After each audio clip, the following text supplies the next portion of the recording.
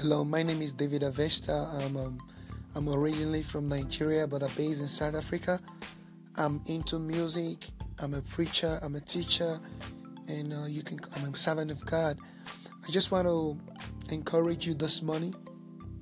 I just want you to know that God loves you, and God has a great plan for you, and God wants to see you prosper.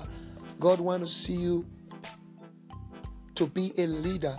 God wants you to be a great person in life. But there's something you must understand, that there's what we call the process God takes us through in order for us to become that which He wants us to be.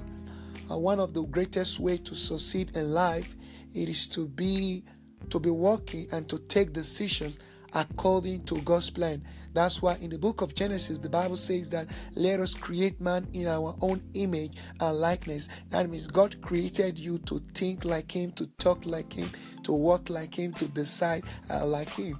I don't know what you must have been going through right now. I want you to know the Bible says that weeping may last for a night, but joy will come in the morning. There is something you must know, that every king was once a prince, and every teacher was once a student, and every leader was once a follower. No matter what you are going through, just know that it is not your final destination, but it is your process to get to the destination of your greatness. God bless you. I love you all, and there is nothing you can do about it. David Avesta here, signing out.